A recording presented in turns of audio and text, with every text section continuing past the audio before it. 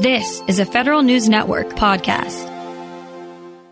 The Health and Human Services Office of Inspector General is using the weight of a dozen audits to prod a major HHS component into action. At issue are overpayments made to hospitals by the Centers for Medicare and Medicaid Services. The IG has done repeated audits of that payment process and found some problems, but isn't quite convinced it's getting through to CMS. We get the details now from the Assistant Regional Inspector General, Truman Mayfield. Mr. Mayfield, good to have you with us. Thanks for having me, Tom. And in the course of these 12 audits of hospital payments, you found 377 overpayments or payments for things that were miscoded by those hospitals. That 377, I'm presuming, is out of maybe hundreds of thousands or millions of individual payments. What was this a sample of, and do you feel that the sample was representative of a problem that's more widespread? Sure. I'll give a little bit of background on this audit itself. This audit is a roll-up of 12 previous audits. And in those 12 previous audits, we were looking at individual hospitals. The OIG has done audits of individual hospitals for a number of years. We go out and we look at claims that are at high risk. We select a sample frame of the paid claims for those individual hospitals, and we pull a statistically valid sample from that frame. And this is not all Medicare payments to the hospitals. It's some selected specific claims that we think are at high risk of improper payment. And then we go out, we look at those, we pull those claims, we look at the hospital's operations, we give those claims to professional medical reviewers and make a determination on whether those claims are appropriately billed to the Medicare program. And the results for the individual audits, at least, are given back to those hospitals, and we tell them, hey, repay the amount to the Medicare Trust Fund that you've been overpaid. And then we notify CMS of the findings in those individual audits. And we call CMS the action official. They're the funding agency through Medicare for each of those individual hospitals. So it's really incumbent on CMS to ensure that the recommendations we've issued to the individual hospitals are acted upon and implemented.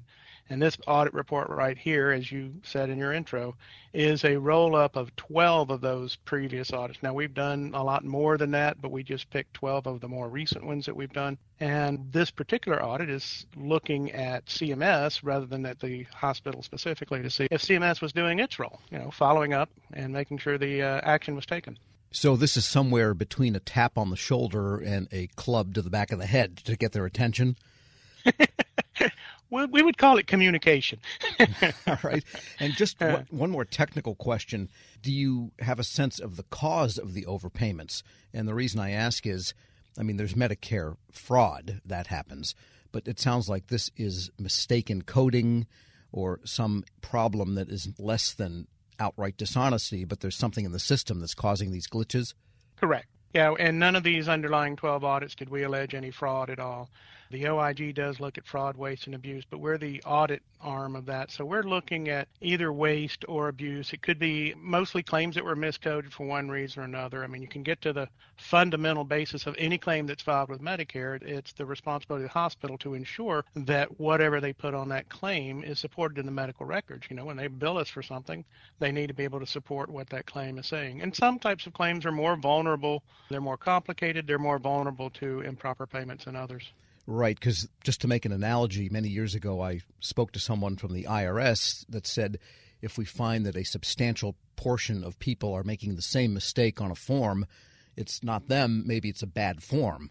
So it could be something that CMS needs to clarify so the hospitals are clearer, possibly. That's a very good analogy. Yes, that works well here. All right, and so in this particular audit, as you said, you were looking at CMS. And what did you find? That they haven't maybe quite been taking your prior advice from the first 12 audits to heart? Well, the first 12 audits for each of those hospitals, they generally would contain 3 recommendations. One is that the hospital repay money to the federal government for overpayments. The second would be that they look at other claims that are similar to the ones that we audited and do a self-audit and basically determine whether overpayments existed and then repay that additional money. And third is that they improve their internal controls to make sure that those improper payments didn't happen again. So each of the underlying 12 audits would have had those 3 recommendations. And we went to CMS and we said, okay, where do you stand in following up on that? Now, for the recovery recommendations, where we're actually telling the hospitals to repay funds, CMS has done a pretty good job. they've recovered approximately 91% of the amount of overpayments that they've agreed with us were overpayments. So we'd say that is a positive. With respect to the recommendation that the hospitals do the self-audit and then report that amount, we think there's room for better communication between us and CMS and possibly between CMS and the hospitals.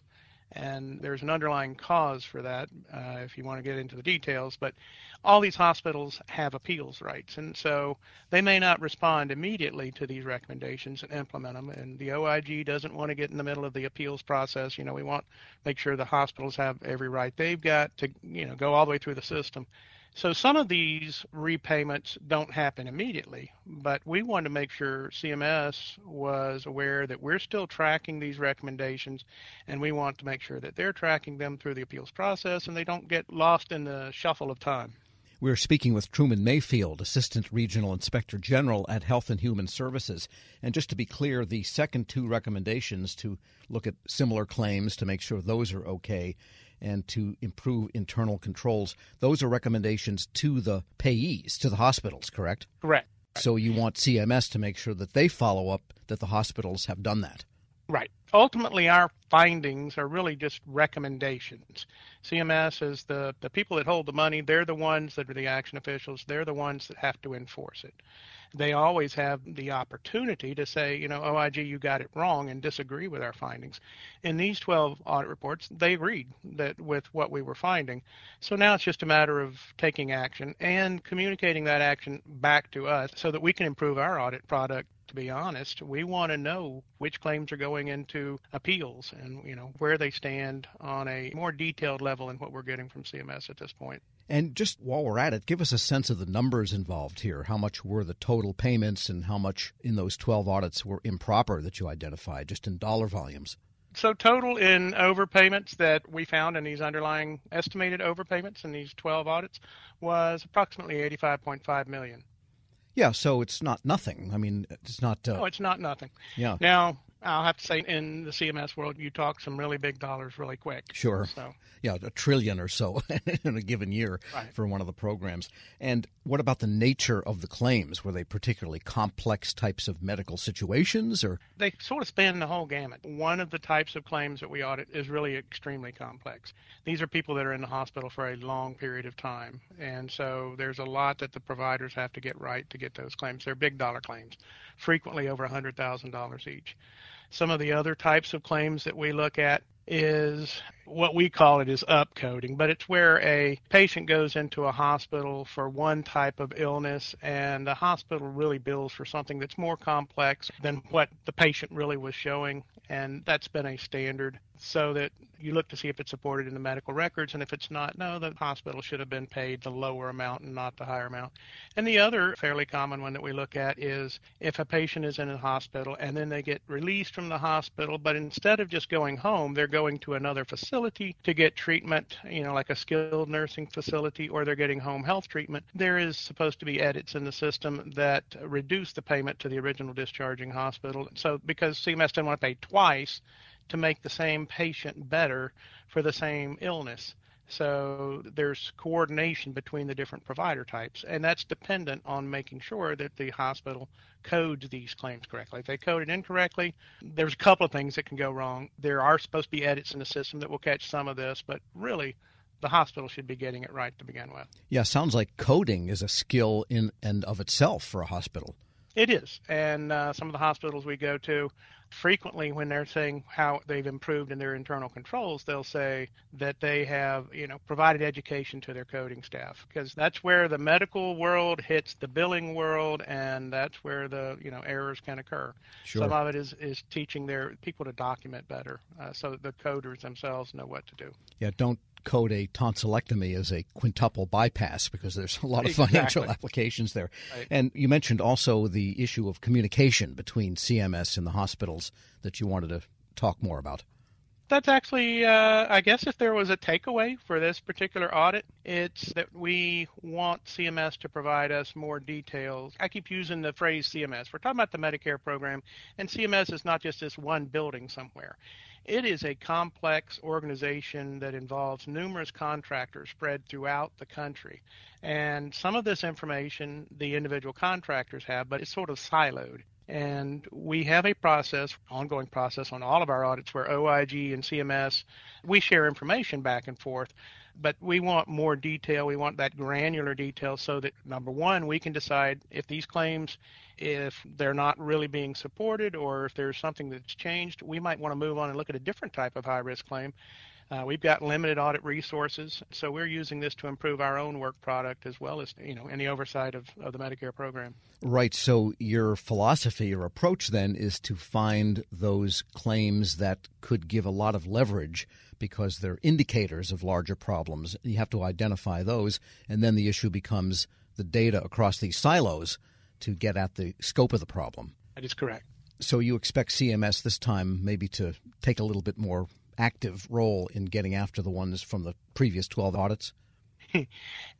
That's what we're expecting. And each year OIG issues a number of different audits to CMS, and some of those are on big nationwide issues.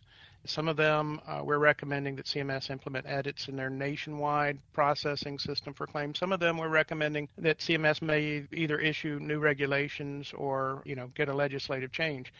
In the event of one hospital, if we send in, one audit that has a hospital that got some billing wrong, CMS may not know, well, is this just a situation with that one hospital or is this a systemic problem with Medicare as a whole? But then we do another audit and we send them another hospital, and then we do another audit and we send them another hospital. Eventually someone should be aggregating these results, and, the numbers add up pretty quickly. So we think someone should be aggregating these numbers and using that to improve Medicare oversight. Truman Mayfield is Assistant Regional Inspector General at the Health and Human Services Department. Thanks so much for joining me. Thank you. And we'll post this interview along with a link to that report, the latest one, at federalnewsnetwork.com/Federal Drive. Subscribe to the Federal Drive wherever you get your podcasts. Leadership today, especially within the federal workforce, is being tested more than ever before. After an exemplary career as a former executive at the FBI, focused on policy and strategy, Sasha O'Connell, Ph.D., is guiding future federal leaders as the executive in residence in the School of Public Affairs at American University. Sasha joins host Shane Canfield, CEO of WEPA, to discuss her exciting career, the future of the federal workforce, and the lessons she's learned along the way. Hello, and welcome to the Lessons in Leadership podcast. I'm your host, Shane Canfield, CEO of WEPA, and today I'm thrilled to be joined by Sasha O'Connell. Sasha is an executive in residence in the Department of Justice, Law, and Criminology at the School of Public Affairs at American University, and spent the majority of her career at the FBI, and most recently as the organization's Chief Policy Advisor, Science and Technology, and the Section Chief of Office and Policy for the FBI's Deputy Director. Sasha, welcome. Jane, thanks so much for having me. It's a pleasure. Can you give us an example of someone early in your career that motivated you, and then what did that look like? Sure, absolutely. So it sounds almost cliche, but it was the dining room table. So I grew up with a stepfather who spent 30 years at the Veterans Administration at the VA, and he talked at the dinner table. He started as a social worker and then sort of rose up into management, administration, and leadership. And his stories, right, and his approach really, really impacted me. My mom, interestingly, ended up in a career in public service. She was a prosecutor. She's currently a retired state superior court judge. But she had a big career change also in her 40s. She went back to law school in her 40s. So getting all of that in the mix at a young age at the dinner table really, really impacted me in really specific ways.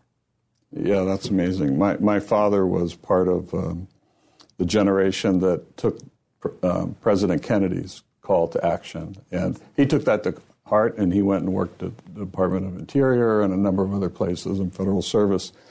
So it's catching when you're around it. You've held a number of leadership roles at the FBI, which is historically a male-dominated organization. What skills or traits helped you most as you navigated that?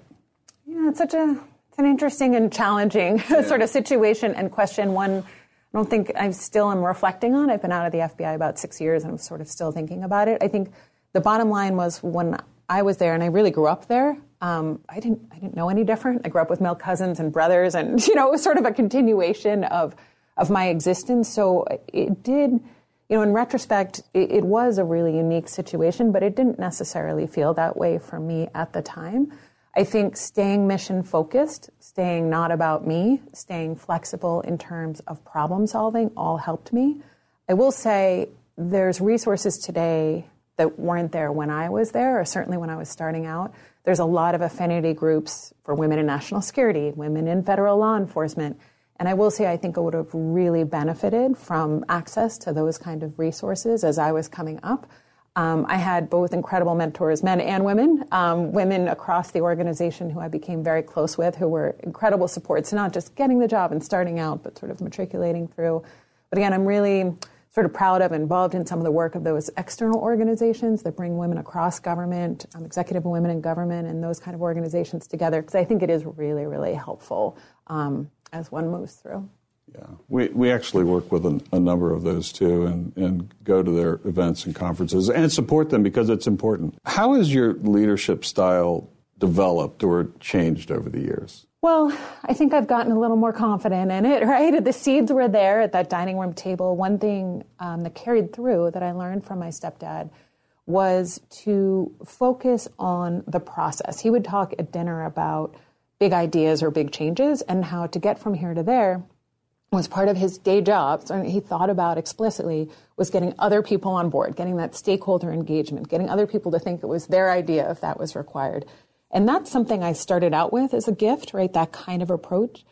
And then I got confidence in that, and then I added things. I will say, as I moved on, my appreciation for taking care of is maybe the wrong word, but really focusing on the people who work with you and for you in some instances, making sure that they have what they need to be successful in a tactical way. But then also something I definitely learned at the FBI as I went along is, the importance of creating an environment that is supportive and inspiring. We joke about it, but food has played a pretty serious role in my leadership style over time. I learned from great mentors. I worked with Bill Estevez at the FBI, who had a full-scale cappuccino maker at his cubicle, right, and would host coffee hour, and you'd see the steam rising across the cubicles. I worked with a great friend who used to carry hot frittatas for breakfast celebrations or on the metro, right, in one of those sort of coolie bags. And so I think it's been additive in terms of learning, gaining confidence in my approach, and then adding these pieces as I go that I've certainly learned from mentors and colleagues. And clearly you never let anything get in your way. You were mission focused, as you mentioned, and you just got the job done no matter what was in front of you. Well, I wish it was that easy. I mean, I think we had a lot of success. One thing has always been my approach when starting out as a leader, too, is to solve near-term problems. I always say sort of deliver short and then you can push them long, right? So we don't always succeed in those long-term goals or those, sort of blue sky ideas as leaders we want to achieve. But we deliver on those short-term pieces, right? And you get that buy-in from the stakeholders, and then often you can push toward those bigger dreams, hopes, aspirations, and goals. I would like to say I was 100% on both fronts. I'm not sure your characterization's 100% accurate there, but I'll take it in this sense. Looking back, what's one piece of advice you might have given your younger self when you first started? Yeah, it's interesting today, too, working with students, I get that chance, right, to give my younger self advice every day. And one thing we talk a lot about, and I wish I had thought more explicitly about, is really, it's about calibration, right? And so I always think Emeril Lagasse would say, like, a stove has dials for a reason, right? It's not like all hot or all cold. And I think it's the same here. In some ways, in my career, I had to learn to tone it down, right? And to, certainly at the FBI, sometimes you need to take that back seat at a meeting and wait to be invited to the table. And that's really the appropriate way to build rapport, relationships, and trust. Other times, I needed to learn to tune it up, right? To up the volume a little bit. I had a wonderful boss, Dave Schlendorf, who we were in a meeting together with big bosses at the FBI once, and I was working for Dave. And we left the meeting and we were walking back to the office, and I made a point. I don't even remember what the point was now. And he stopped in the hall and said, "Why didn't you say that in the meeting? You're not helping me, right? Telling me this now I have to go back and fix this." And I realized, sometimes you have to tone it down, sometimes you have to tone it up, and that modulation, that sort of volume control about when to lean in and out, if you will, that's, even just thinking about that explicitly for folks starting out, I think is really helpful because it's not one size fits all. Right. I totally agree and understand that. It isn't one size fits all. And a lot of leadership is described in bumper stickers, sayings, and I don't think that's realistic. I think it's situationally dependent, and you have to be self-aware and aware of your circumstances to adjust. That's well said. You're training the next generation, or helping to train them, federal leaders through AU's School of Public Affairs. How do you encourage young people to answer the call of federal service?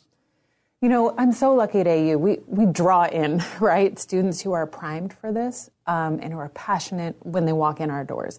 Even with that population, there are headwinds, right? USA jobs, right? Just even getting educated, these pieces. So helping with that is a whole set of work. I'm also really passionate about, as you point out, reaching out to a diversity of folks who haven't even thought about these careers as careers. I had a conversation with a young woman the other day, and she was talking about law school. I'm fully supportive of law school, and I said, have you ever thought about a career in federal service? And she said, isn't that for old people? I said, okay. So, there's an education to do, right? Clearly, she's never seen the softball leagues, down on the mall or kickball or any of the fun we all have in town, where we certainly did when we were younger. But I really try, again, podcasts like this and other venues to put myself out there and really talk about what it's like, the opportunities I had at the FBI to be in the middle of the mission space, and to explain that the federal government needs all kinds of skills, right, and diversity of thought, right, and diversity of people. So there's that sort of working with the group that's primed for us, and we need to help them get over those barriers, get in, and then stay engaged and passionate. And then there's reaching those new audiences. And there's a lot of work both places, but it's a lot of fun to work with young folks who are passionate about it. So I'm really lucky in my current job. And career civil service is a great path if somebody wants to take it. Our board is 100% SES level career civil servants. They are all dedicated. They have a real passion for what they're doing. They could go work anywhere, but they choose federal service. And there's no place, I always tell young folks who ask me about it, there's no place you're going to get the level of responsibility quickly as you do in federal service, right? And yes, sometimes things move slow. It's supposed to move slow, right? We talk about the reasons for that too. But there's really no other industry, maybe some startups you might get this experience, but really where you can be in the middle of mission space, whether you're passionate about the environment or national security or healthcare, public health, and you're going to get in there quickly and you're going to get in the mix and get exposure, experience, and opportunity for impact that's really unlike any other career. Perfect. Well, thank you, Sasha, and thanks to everyone for listening. I'm Shane Canfield, and this has been the Lessons in Leadership podcast. Talk to you next time. This episode is brought to you by Zelle. Whenever you're sending money through an app or online, it's important to do it safely. Here are a few helpful tips. First, always make sure you know and trust the person you are sending money to. Second, confirm you have entered their contact details correctly. And finally, if you don't trust the person or your recipient is rushing you to send money right away, think twice before sending money through an app or online. Grab a 30-day free trial of Live by Live Plus, and you'll get unlimited skips, commercial-free music, and all of the podcasts and live streaming events you can handle. Visit livexlive.com/podcast1 to learn more and start your free trial.